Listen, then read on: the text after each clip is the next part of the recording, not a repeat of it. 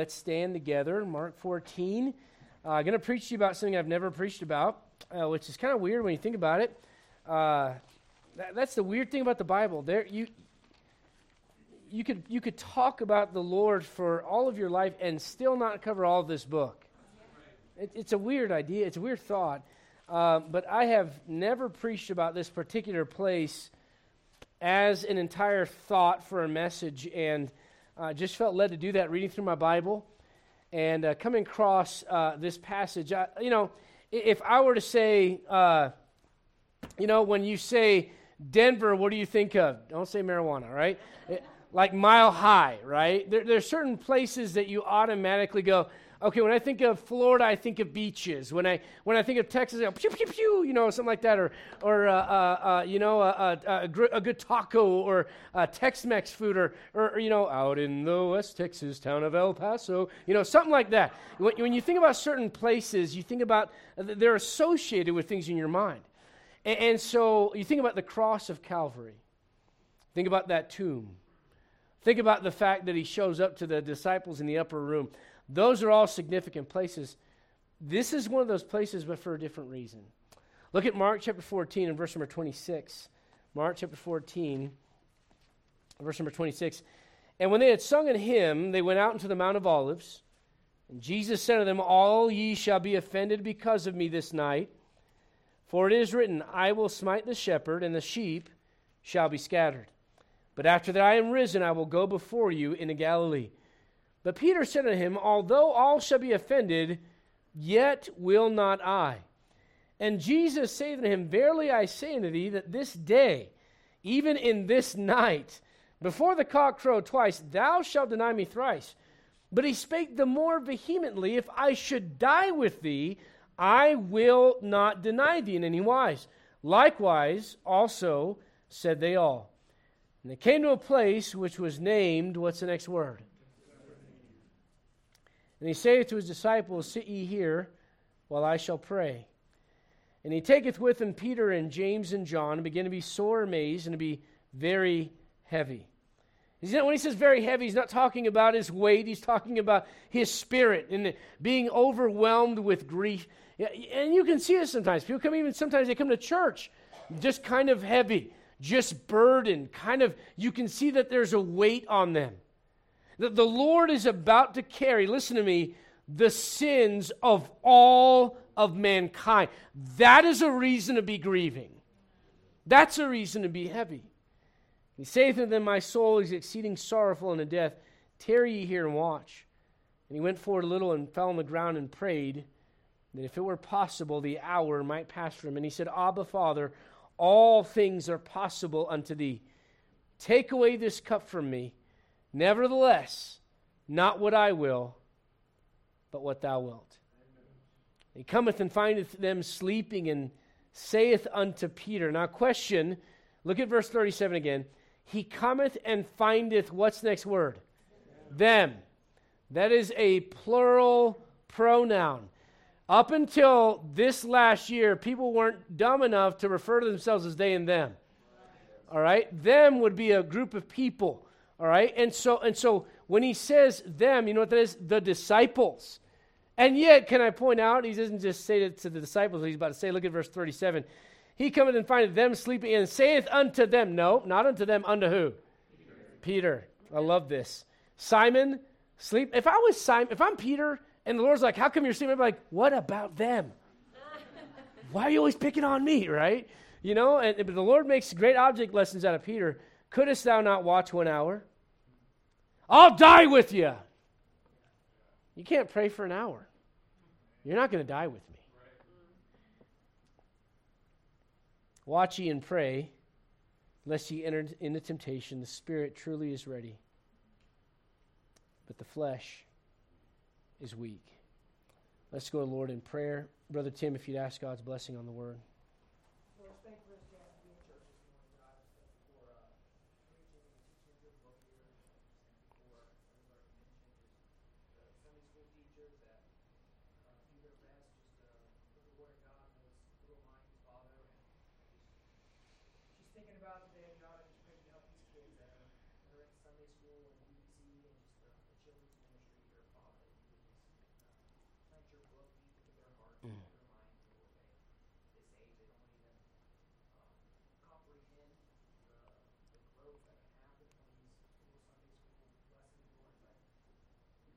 something with that, God.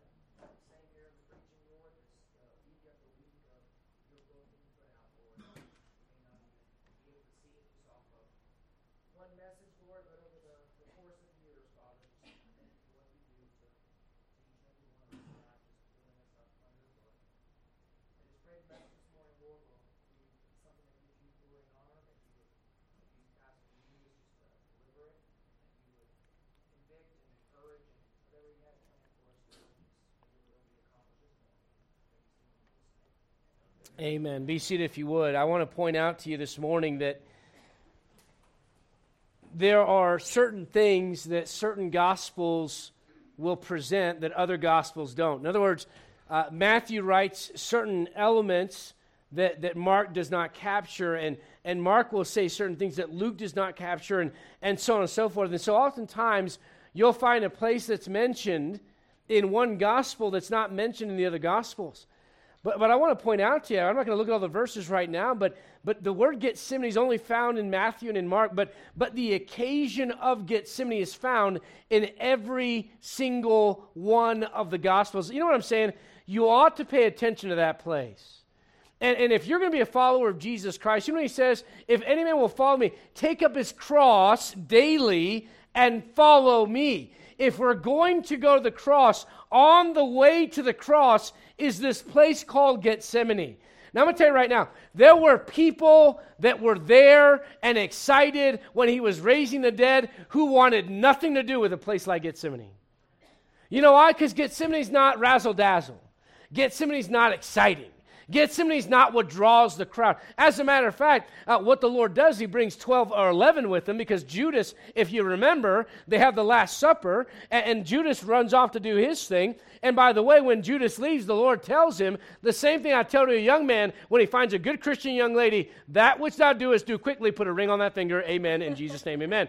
Right? You know what he tells Judas? He tells him, he says this, he says, that which thou doest, do quickly. And all the disciples thought, man, maybe this guy Judas has a great errand that the Lord wants him to run. They had no idea what was going on in the background. That was the Lord's way of sheltering them from everything that was about to happen. And so Judas is off, there's 11 disciples, and the Lord decides to take with him Peter, James, and John, kind of away from the other 11, and bring those three away and say, I want you guys to experience something. Look, they're not going to go to the cross. They can't die for the sins of mankind, but they could have taken part of Gethsemane. The problem was they weren't spiritually awake enough to understand what the Lord was trying to teach them. My question this morning is, are we? We look at the disciples and go, man, if I was there, I wouldn't be asleep. Come on. They just ate a meal. They were up late. They sung a hymn. They start walking. And by the way, the upper room that was furnished was at the southwest corner of Jerusalem. They had to go all the way across town by foot. There's no Uber back then.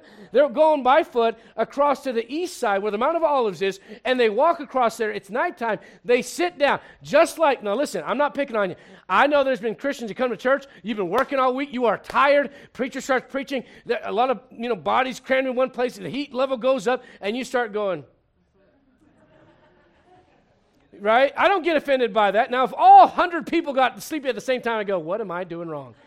But I get it. I understand it. But at the same time, understand the disciples are in the same boat. They've been going. They went, listen, think about the events leading up to this. The Lord says, hey, let's go have a meal, the Passover, and you guys go prepare for it. Where are we going to do it? Okay, I want you to go into town and find this guy bearing a pitcher on his shoulders, and when you find that guy, walk behind him. I mean, can you imagine that? You're carrying a pitcher, you see these guys walking behind you like, what are these guys doing?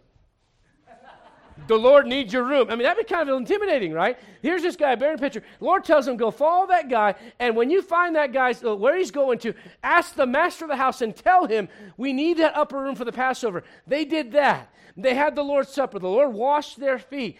In the midst of all that, you've got a long conversation from John 13 to John chapter 17, where he's preaching to his disciples about loving one another and about the comfort of the Spirit of God that was going to come their way. They experienced It's all of that. They have the triumphal entry. They go to the upper room. They have the Last Supper, and now they're going to sing a hymn. They sing that hymn. They make their way to the Mount of Olives, and there they are. Lord goes, okay, you 11, I'm going to grab 3 of you. You other 8 stay here. Let's go pray. And I just ask myself, why does this matter? And let's be honest about it. Could the Lord have gone to the cross of Calvary and died for our sins? Is it necessary that he goes to Gethsemane? Humanly speaking, I would say it doesn't make sense to me. I don't think so. But God obviously says yes. He says yes for a reason. Think of the judgment hall where the Lord went. That was significant. The cross on which he died was significant. The tomb in which they laid him was significant.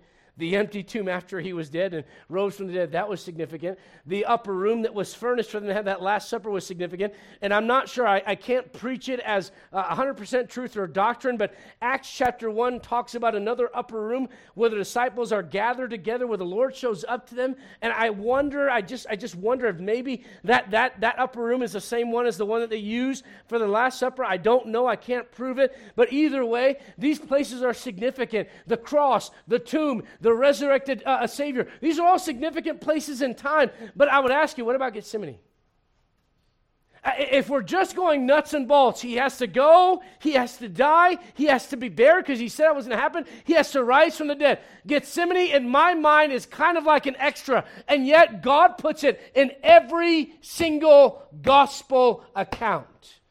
You know what the word Gethsemane means? It's from an Aramaic word. It's Gethsemane. You say, what does it mean? It basically means this: the oil press.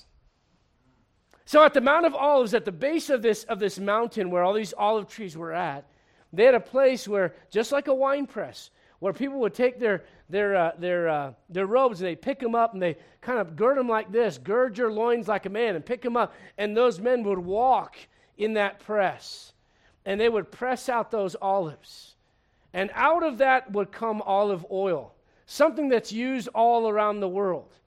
But when you go to this garden, that's not like the Denver Botanical Gardens. It doesn't have the prettiest flowers. It's not lush. It's not beautifully green. It's a Middle Eastern garden, all right? You need to keep that in mind. But at the foot of that mountain, right there on the edge of where that garden begins, is this place where they would actually tread out the olives. You see, what does that remind you? It reminds you of the fact that God brings you to certain places in your life because you need to see that whatever's on the inside eventually has to come out. You know you can't hide who you are forever. No, listen, nobody says, Lord, I want a one-way ticket to Gethsemane. That's where I'd like to be. You know, nobody wants that. You know what everybody wants? I want to be on the Mount of Transfiguration. I want to watch the Lord open up the skies and Jesus Christ with eyes red, flame as fire, and his hair white as wool. And I hear his voice booming across the horizon like thunder. And I see Moses and Elijah. And then God the Father speaking from heaven saying, this is my beloved. I want that experience. Can I tell you this right now? Those same guys that were on that mountain were invited to Gethsemane. There's a reason for that. Because the Christian life, listen to me, is not an ESPN highlight reel. It's not always going to be, look at what we're doing. Look at how awesome this is. There are some moments of your life you're going, God, why? Why am I here? Why did you know what the answer is? If you don't make it in Gethsemane, you won't make it on the cross. If you're here and you're not saved, let me explain something. We're not talking about nailing ourselves physically to a cross to atone for our sins. There is nothing I can do to pay for my sins. Jesus Christ did that once and for all. But we're talking about, like we did last week, the disciples' life and following Jesus. Everybody says, I wish I was there to see. I don't know that you do. Would you like to be one of the disciples that the Lord is constantly going, how come you're asleep? Why'd you say that? Shut up. I mean, that's Peter. I wish I was Peter. No, you don't. He's always getting rebuked by the Lord. Listen, if I said, hey, I'm really tired of people spilling coffee in the church, right? I wish people would stop spilling coffee in the church. And then I'm like, Joe, why'd you spill coffee? It'd be kind of like singling him out a little bit. You know what the Lord does with Peter? He singles him out. Why? Because Peter's like, Lord, I'm ready to die with you. I don't care what anybody says. I don't care what anybody does. Man, they might forsake you. They might get offended with you. Boy, I'll tell you right now, the kiss of death for a pastor is when someone walks up to me and says, Pastor, no matter what you ever say from the pulpit, I will never be offended. I call it the kiss of death. You know why? Every time someone's told me that, they get offended with me.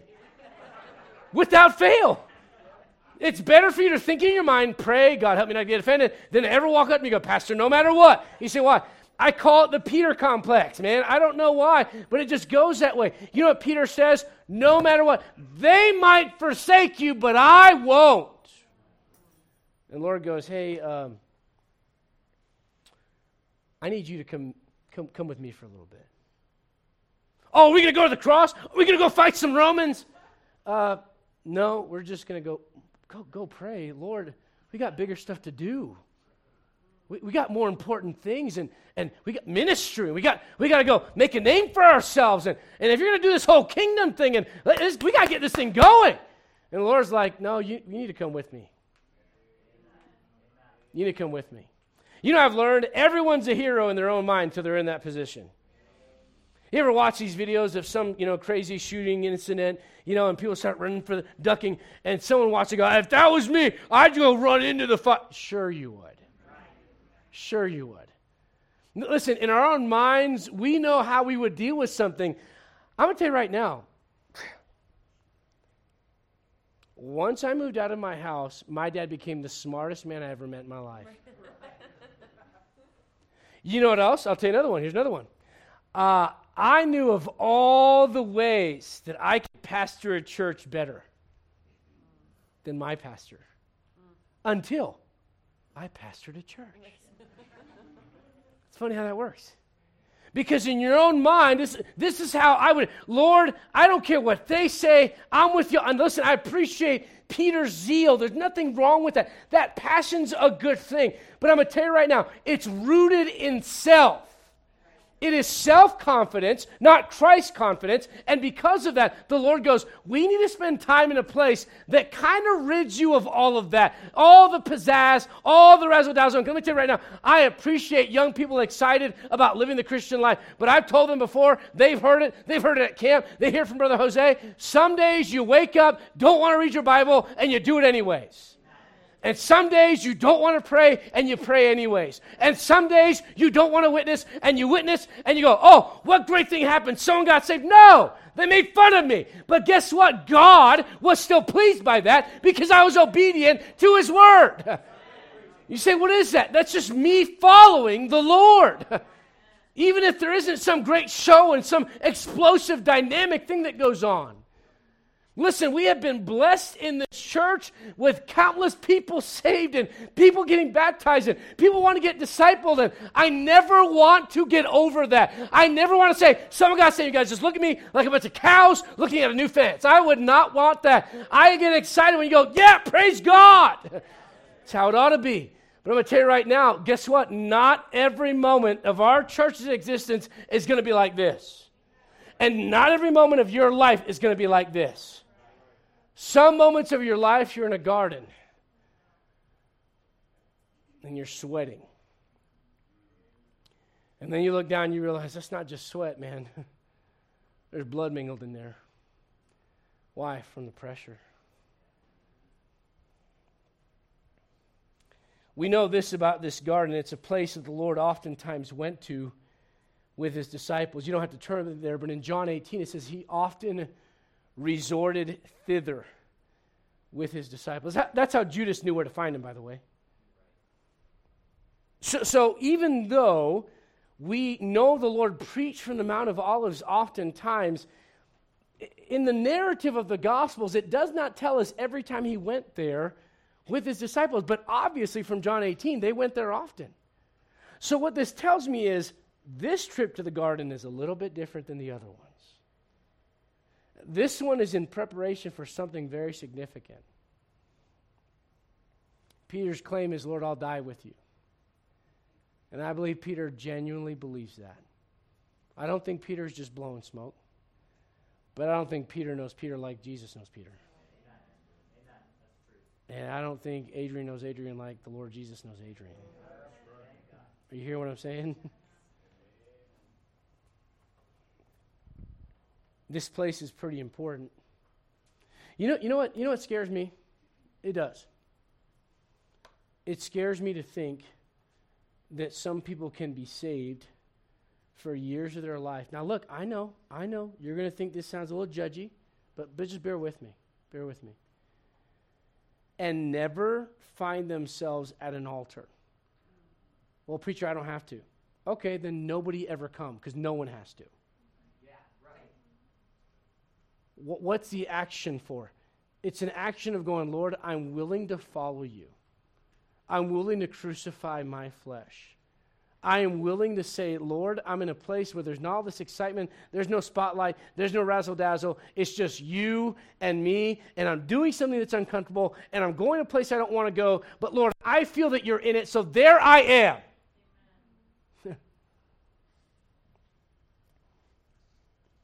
Someone one time told me, the Bible doesn't talk about altar calls. I said, yeah, it doesn't mention your paycheck either. It doesn't mention your vacation either. I love when someone gets hyper spiritual and they ignore the bigger picture. See, the Garden of Gethsemane for the disciples, you know why? Listen to me carefully. Do you know why some of them are falling asleep? We've been here before. What's the big deal? Just another church service. Hey, Lord, we come here often. Yeah, the Lord's doing his things, praying. He's always praying, talking to the Father. That's what he does. Here we are, just kind of like, sitting there watching, kind of, counting the stars, and I'm starting to doze off, and I'm tired. And just another service, just another occasion, but this time was different. Look, I don't know. I can't prove this until I get to glory, but I think I'm right about this. If I were to get Peter, James, and John and go, gentlemen, if you had a regret about your ministry time with Jesus Christ, what would it be? I think maybe all three of them would say, I wish I stayed awake for that one moment. You got to see the dead raised back to life. You got to see the lepers cleansed. You got to see the deaf hear again and the blind receive their sight. You got to see all that. And you got to regret, because that night was different than all the other trips that we ever made there. But we just thought, listen to me, it was just another church service. Just another trip. Jesus just going to the altar one more time. The altar of Gethsemane. The Lord had a different plan that night. See, here's the problem. God's not always going to tell you everything. You have to be willing to watch and follow. I believe he did the best he could to warn them. I mean, think about that. Go back. Look at verse number 28. I love this. The Lord is talking about the fact that he's going to die, and then look at he just slips in there. After I'm risen, I'm going to go to Galilee. Did you notice Peter just like, pew? Like no acknowledgement the Lord even said that. He's just like, no, I'll never forsake you. Like the thing that Peter was clinging to is like, listen, you know what that shows me? We hear what we want to hear. And we ignore some of the most significant things. The Lord's telling him in passing, P.S., I'm going to rise from the dead. And nobody stops and goes, hey, what's that rising from the dead stuff? Because that kind of sounds interesting to me. All of a sudden, Peter's just like, not me, Lord. Nope. Maybe those guys. No. Hey, listen, that Thomas, he's always asking questions. He's always doubting everything. Judas, he seems fishy to me. Not sure. Fishy. Not sure why, but something's off there.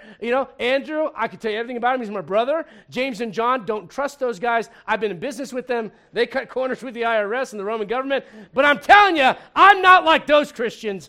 I'm better.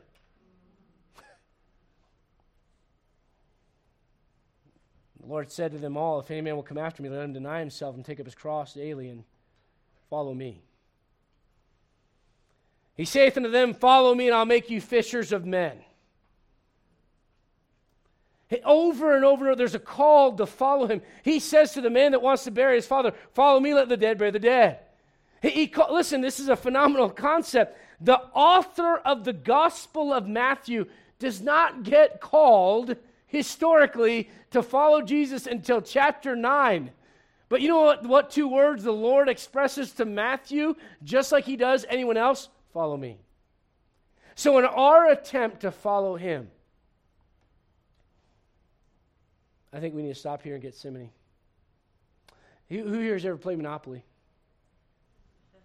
Okay. Now, if you're competitive and your spouse is competitive and you just got married, don't play that game. Okay? First argument we ever had was because allegedly I cheated. I tried to explain to her, in Puerto Rico, it's not this way, okay? We do it differently. She didn't buy it, and we had an argument. But I'll tell you this, regardless of your experience with that game, there's one thing that's constant right here in the upper left corner is this word go. And if you don't pass through go, you don't collect what? In other words, you don't get here unless you go through there. Can I just say it like this? Would you trust? Let's say you're about to go under the knife, and the surgeon looks at you and he goes, "Oh, it's my first time." Whew. You're like, what do you mean first time? Like first time drinking decaf? First time what? Oh no, it was my first body I've ever torn open. Okay, can we not? Well, if you're upset about that, you probably don't want to know I didn't go to medical school either, right? If someone did that, you'd be like, stop! You don't touch me until you go through school. If someone showed up at your house, an electrician, they were unlicensed, uninsured, right? And they showed up and go, yeah, I think I can figure it out. And they burn your house to the crisp. You know what the problem is? They didn't go through the proper training. Here's what the problem with Christians today. I want to follow Jesus Christ, but I don't want to go through the training. Well, what's the training, preacher? Well, I'm going to open my Bible and read it. Well, that's good. That's a part of it. Well, I'm going to go to the cross just like he did. I'm going to show that I'm willing to lay down my life and put myself after him, and he's first. And the Lord goes, that's great, but before you even try to do that, let's park a little bit in Gethsemane. Gethsemane, number one, is a place of learning expectations.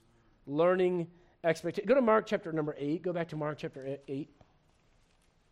This, what do we want to call it? This open mouth, insert foot syndrome that Peter has. There's another term. I'm not sure it's very kosher.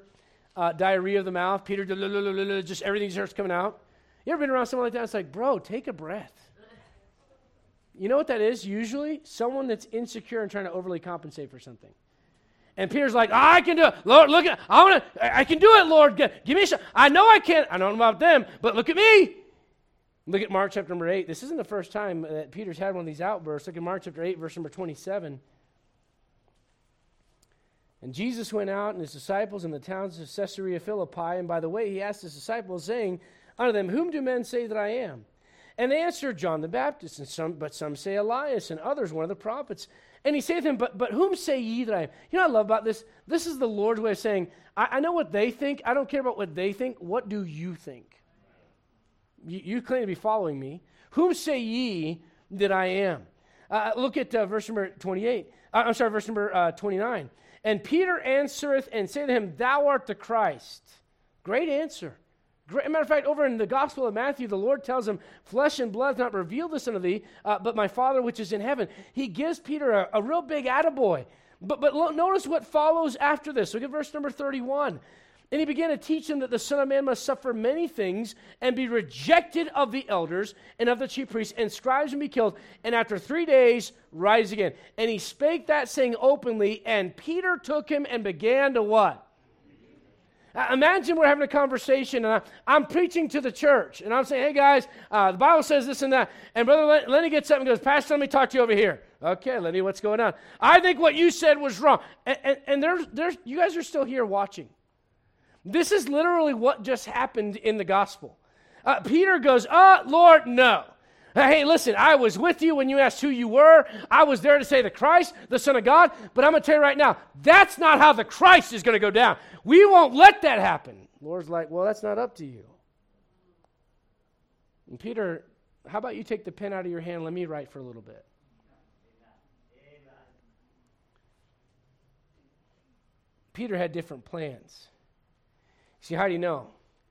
Well, Over in Luke, you don't have to turn there, but in Luke chapter 22, the Lord goes, how many swords do you guys have? You know?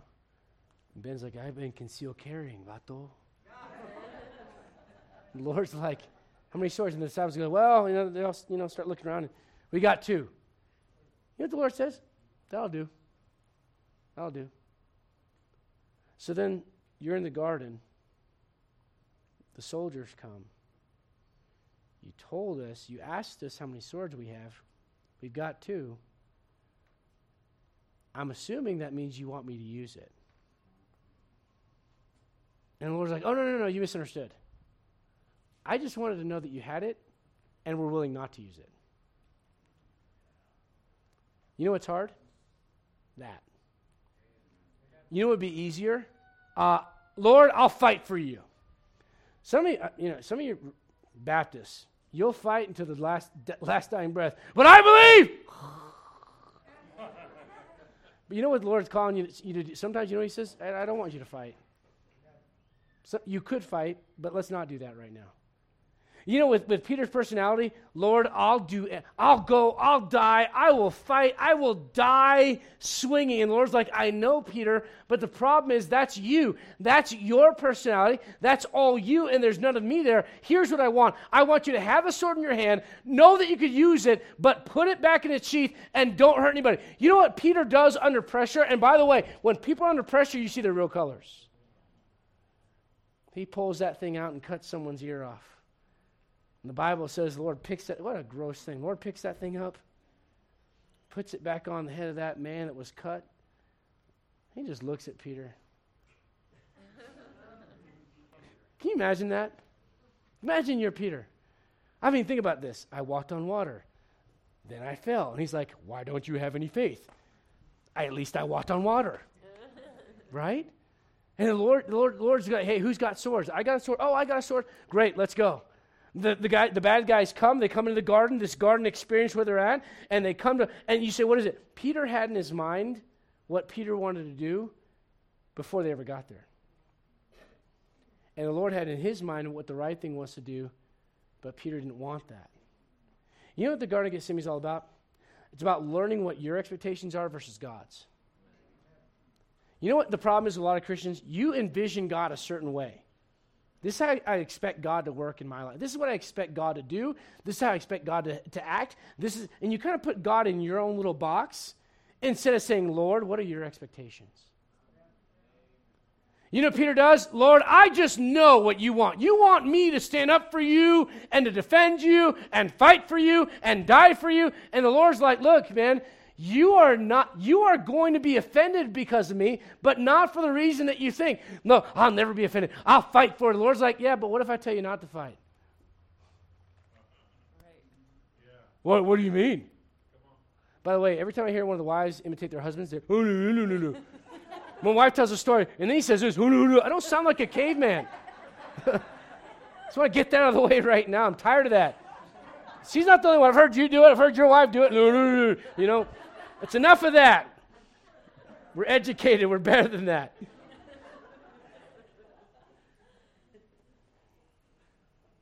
But you know what Peter ends up? He ends up cutting a man's ear off. And then shortly after that, he's at the door of the very place where they're judging his Savior. He's on the outside. He could have been on the inside, but he chose to be on the outside.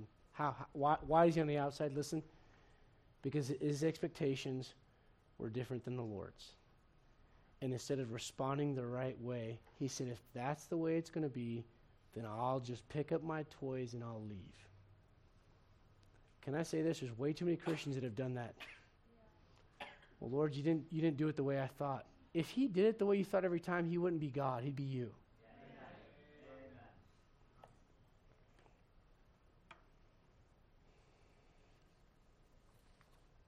I read this recently. Our environment, the world in which we live and work, is a mirror of our attitudes and expectations.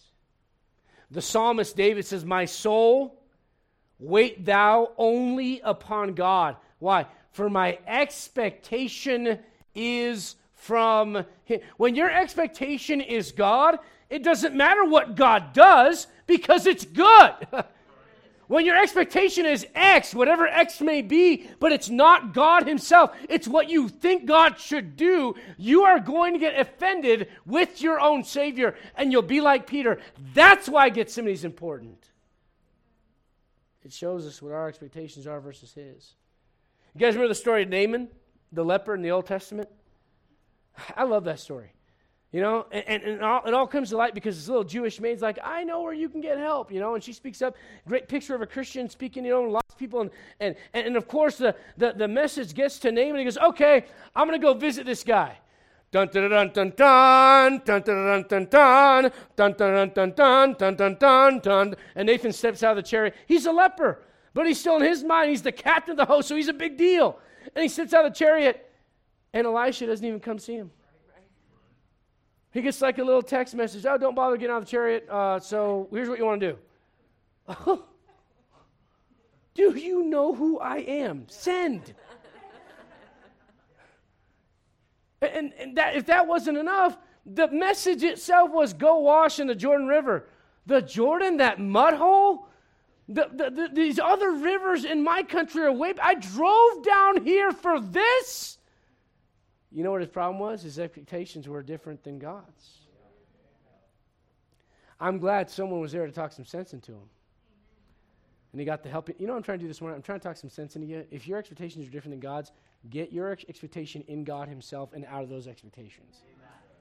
You know what Gethsemane's really good for? Dividing that line. Here are God's expectations and here are mine. Secondly, can I say this? Gethsemane is a place of learning how to pray. Look at Mark chapter 14. Look, if you would, at verse number 36. Mark chapter 14, verse number 36. I love this prayer. Abba, Father, all things are possible unto thee. He is ascribing the power to God the Father. He says, you can do anything that you want. However, not my will, but not as I will, but as thou wilt.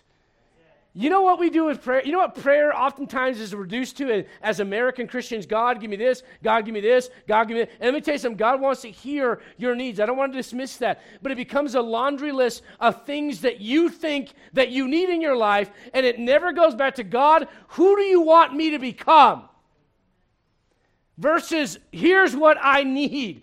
And you know what the Lord's saying? Hey, you're getting this backwards. You know, think about this, guys. The disciples go, Lord, teach us to pray. Question. Some of you guys that have gone out and doing public evangelism, you've heard about it, and those of you that heard about it before you went, you were instructed on what to do and all that. You got instruction. When did you actually learn how to do it? When you're doing it.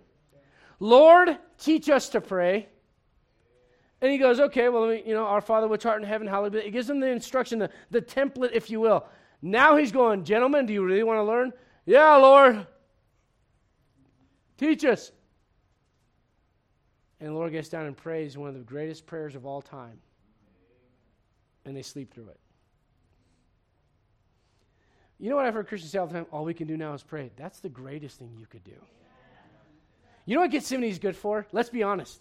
When you've got a situation in your life and it's pressing you and you're down and you're isolated and you're depressed and you don't know what to do, you find yourself praying more. Am I right about that?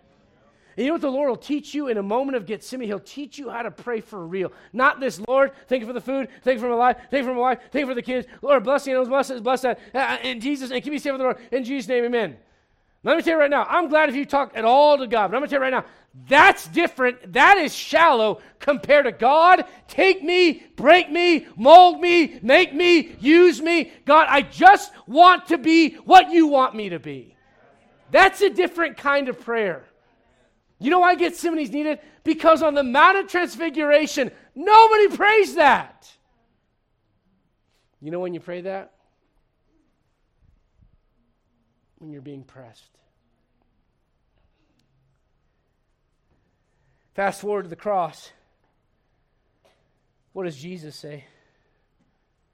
Father, forgive them, for they know not what they do. Do you think you think he would say that if he hadn't gone through Gethsemane first and said, Lord, not as I will,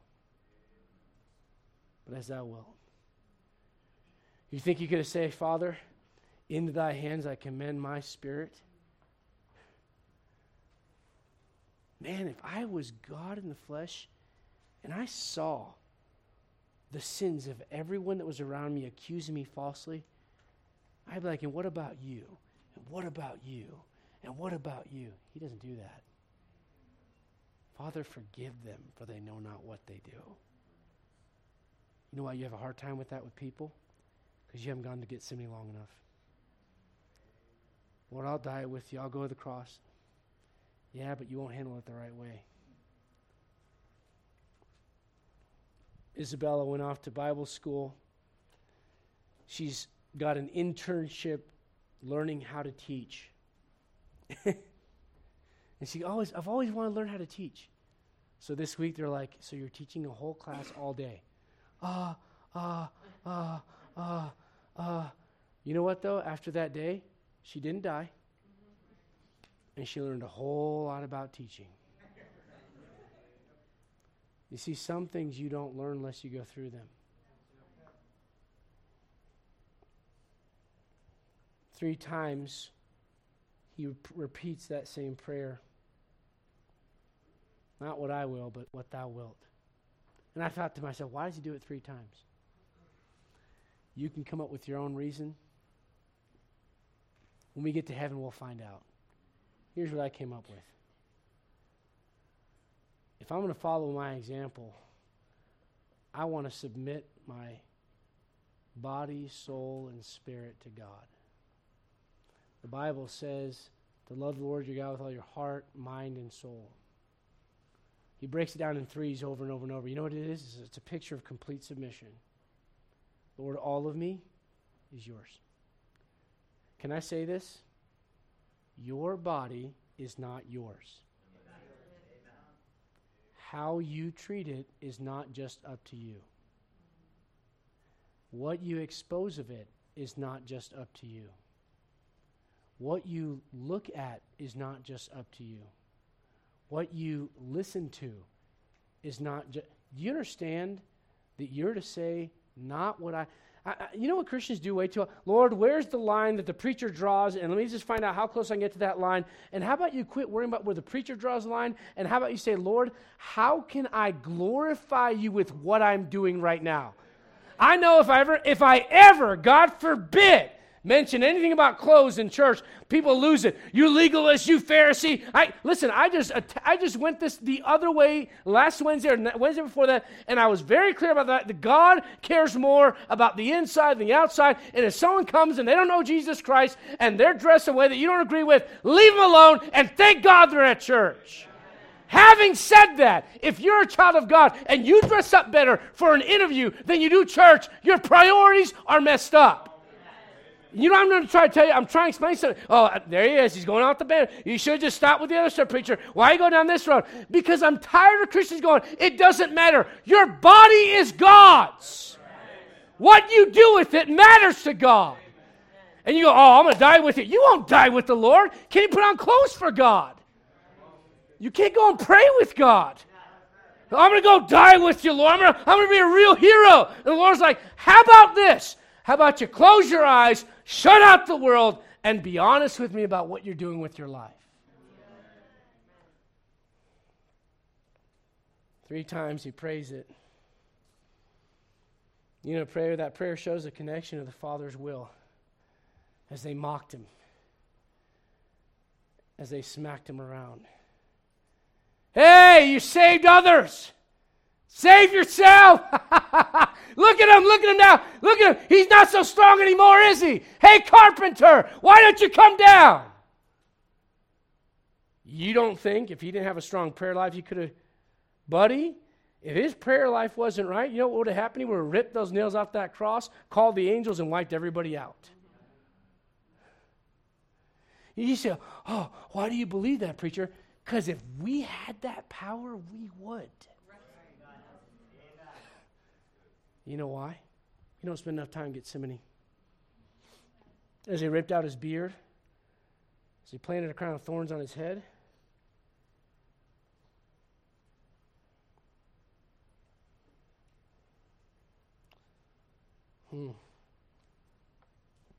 they ripped off his clothes, as they pierced his side.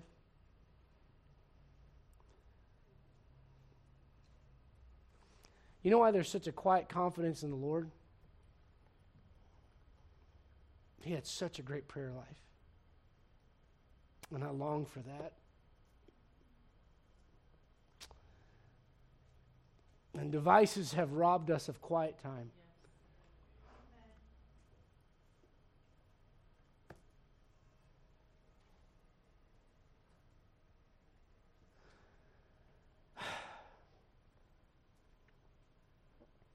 You ever find yourself going, Lord, I remember praying for 2 hours. Getting lost in that with you. The only thing you get lost in anymore is a movie. The only thing you get lost in is I went to check my phone for a text message, and now I spent 2 hours looking at reels on Instagram.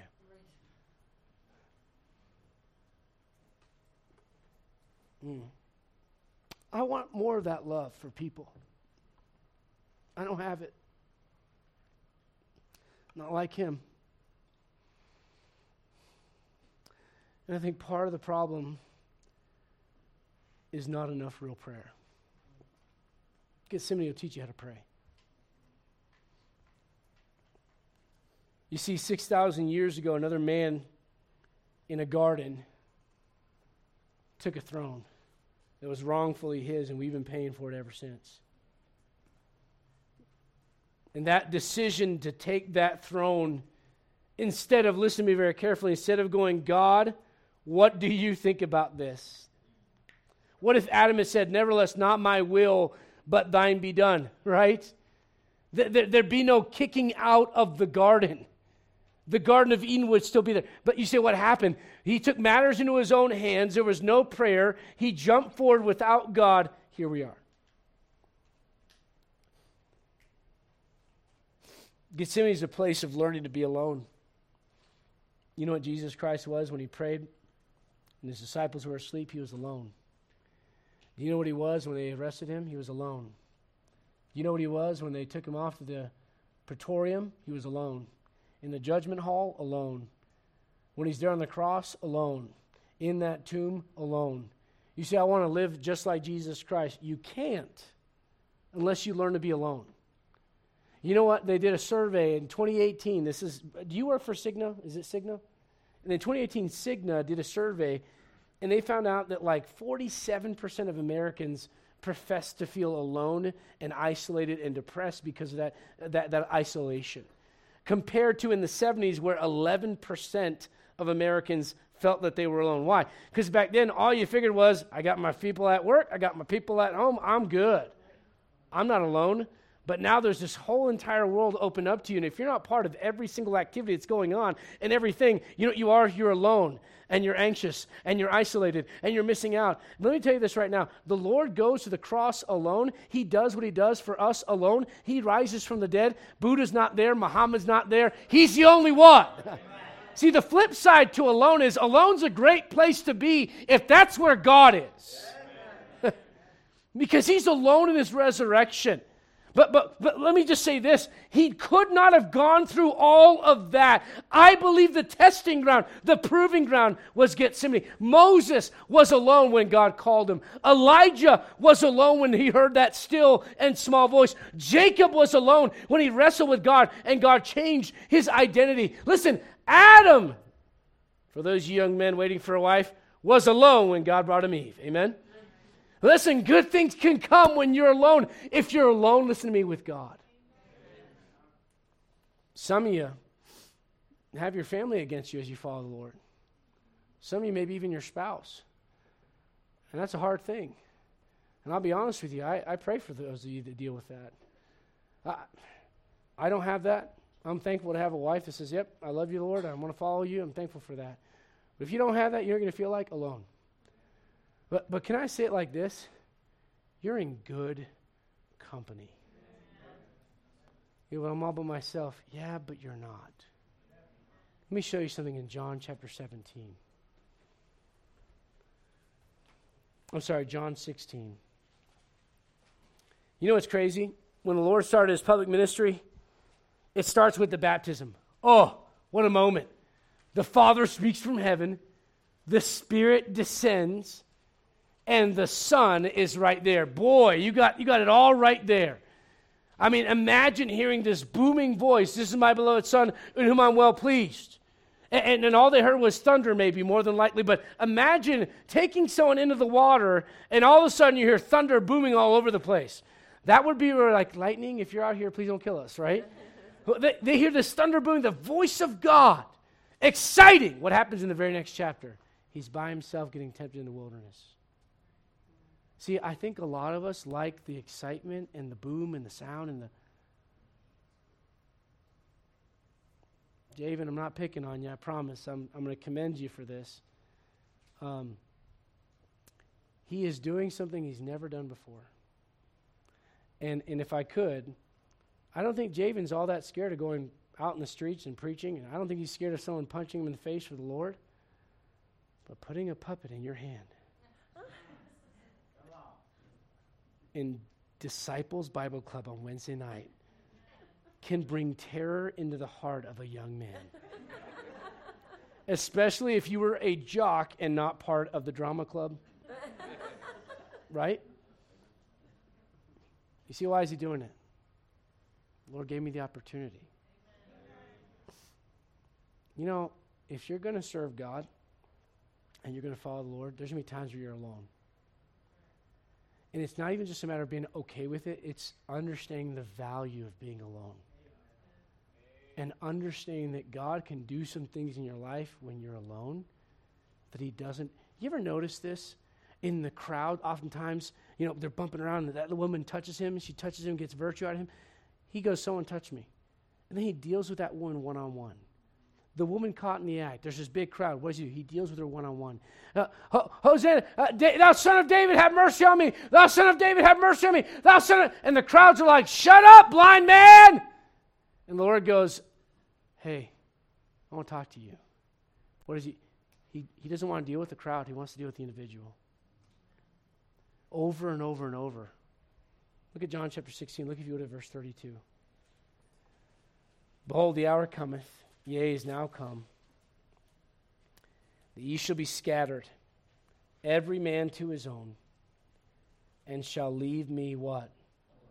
I love the next part, though. I love this. "And yet I am not alone, because the Father is with me."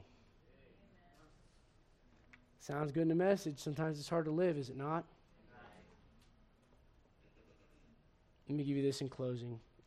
Look back at Mark chapter 14. Mark 14. Mark 14, verse 38. Gethsemane is a place of pressure and revealing who we really are.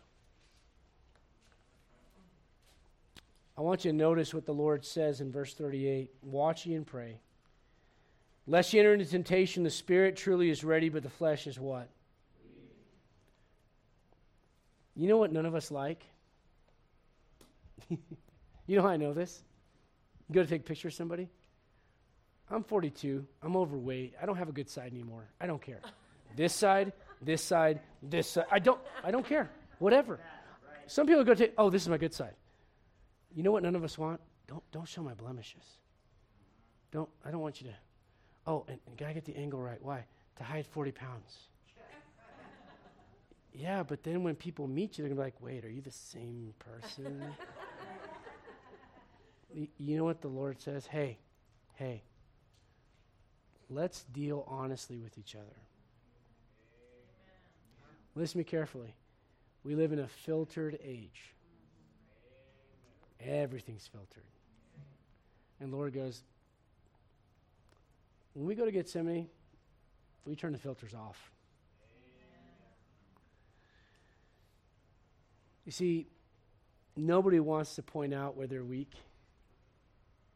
You get boys playing a game. Let's play tag. Why? Because the girls can't catch me. Well, that's what I'm good at. Well, why don't you play a game you're not good at? Oh, I don't want to do that. Why? That would expose my weakness. Do you realize you never get stronger as a believer without God exposing your weakness? If your weakness is, I can't get in a group of people without talking about someone that's not there, that says something about your heart. If the weakness is, I want what that person has so bad and it drives me crazy that they have it, that's a weakness. God can deal with it, but he won't deal with it unless you're willing to acknowledge it. If your weakness is, my mind, listen to me carefully, is perverted, and I've dumped so much junk in there for so many years. You can cover it up with all kinds of other things, and you can cover it up by staying busy, but it's still there. And until you go to Gethsemane and go, Lord, this is who I really am. You know what Peter looks like? He looks like the bravest guy in the room until they get to Gethsemane. You see, how do you know? Well, in this same garden, just a few moments after the Lord prays a couple times, it's like he looks up and goes, the hour's come. And within seconds, he sees lanterns and lights coming down the path, and he knows Judas is right there. And all the disciples try to figure out what's going on. Last thing they heard, Judas went off to run an errand. Here he is coming back, and all of a sudden they see him kissing the Lord on the cheek like the mafia. That's where it comes from, by the way. Godfather didn't invent that, okay? It wasn't Martin Scorsese, it was the Bible, all right? They see that. They see people pulling out a sword. They see confrontation. And they see that the Lord doesn't fight back. And Peter, the one that said, I will die for you, throws that sword down and says, I'm out. Why? Because pressure doesn't make us who we are. It just shows us who we are. The daily choices make you who you are. But the pressure, whatever's inside, listen to me. You take a sponge and you fill it. You take that sponge and you squeeze it. Whatever you poured into it is going to come out. It's not magically going to be Lysol that squeezes out if you just dipped in a bunch of muddy water. Christian, let me ask you a question. Who are you really? Not at church, not with the filters on. Who are you? Peter's not the Peter that we know without going through Gethsemane and realizing, man, I fell so short of what I expected of myself. Now, the moral of the story is not you're good for nothing, God's done with you. No. God used Peter to lead thousands of people to Christ. He used those disciples in a miraculous way. But it wasn't that God's like, I wonder how they're going to respond to this great test. God's like, I know what they're going to do. They don't know what they're going to do. So we need to spend some time in Gethsemane. Let's all stand, every head bowed and every eye closed.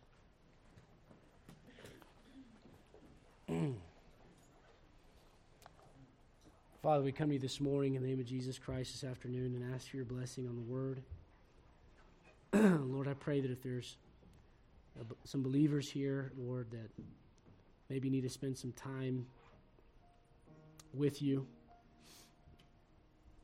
maybe visit Gethsemane and let you just take the filter off and show them what's really underneath the surface. Lord, I pray that you'd help them do that.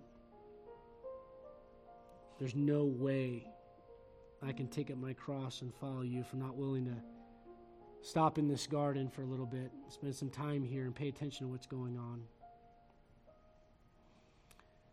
With every head bowed and every eye closed. Here's what they find out in Gethsemane. God is right. I'm weaker than I thought I was. My way is not God's way. And submitting to his will is right, regardless of how I feel. See, Peter's not a coward. He's just a man frustrated by God getting in the way of his own plans. You need to get a hold of that. He is no coward. He's ready to fight. Cuts the guy's ear off. Not bad for a fisherman.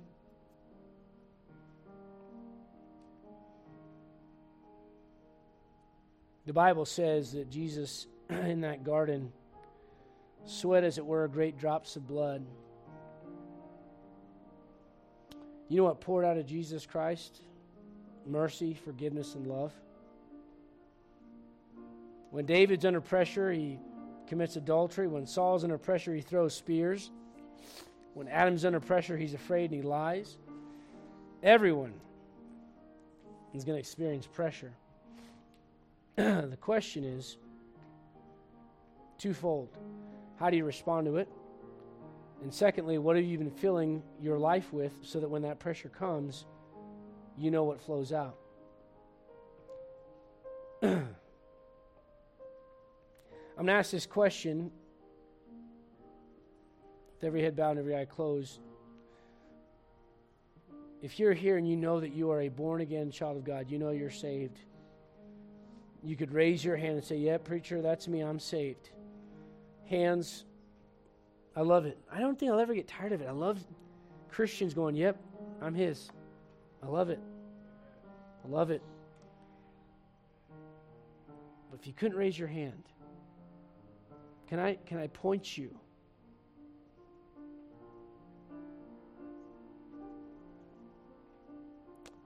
Can I point you to a man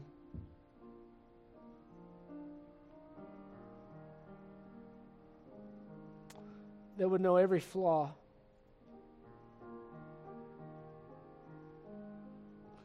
and every sin,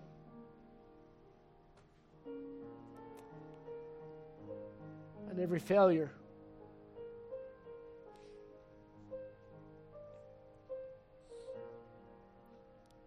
And the cross did not happen to him. He pursued it.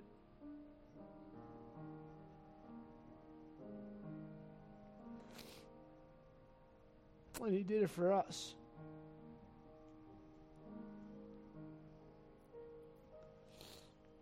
It was no accident. It was intentional.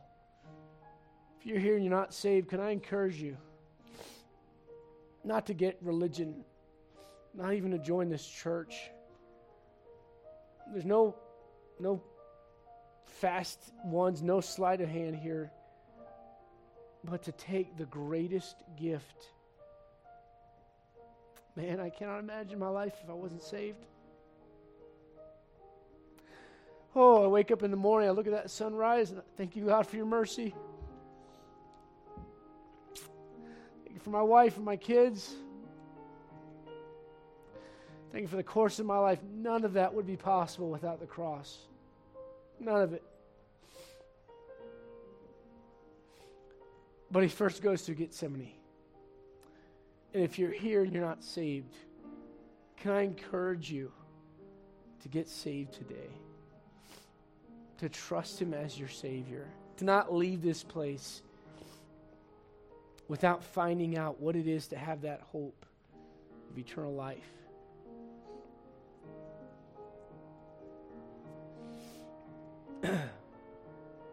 Grab me, grab my wife. If you're a lady, grab Brother Craig, grab Brother James, Brother Tim, Brother Sean. Any of these guys can. Many others. Walk up to someone with the Bible, go, can you show me how to get saved? There's a good chance they can show you.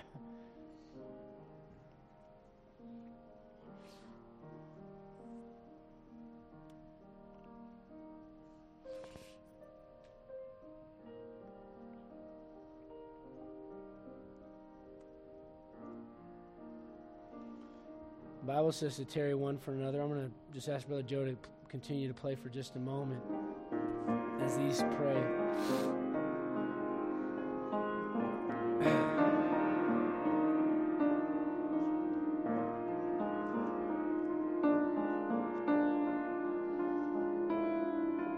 Christian, can I encourage you?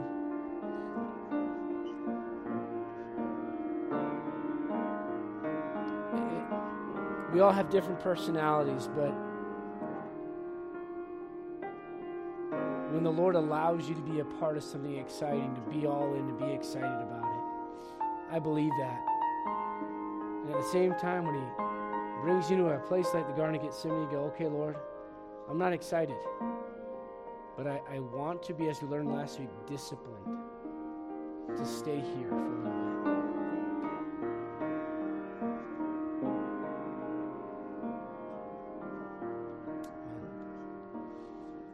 Hope you got something from the Word today. Thank you if you're visiting with us. Thank you for coming our way.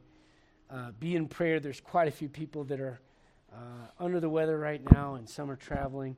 And I would ask again, church family, if you would pray for some of the things we want to do here to make more room in our sanctuary for more people, that God would allow us to find favor in the bank's eyes. If that's not His will, not our will, but His be done. Amen? But we're going to ask for that and see what the Lord does. So if you'd pray with us about that, we'd appreciate it. Wednesday night, Bible study. We'll continue our series on spiritual warfare.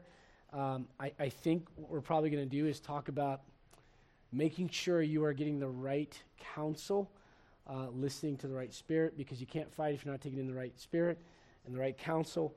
So I think that's probably where we're going to be on Wednesday night. 7 o'clock, we'll be up here, and the kids will be downstairs in DBC, K4 through 6th grade.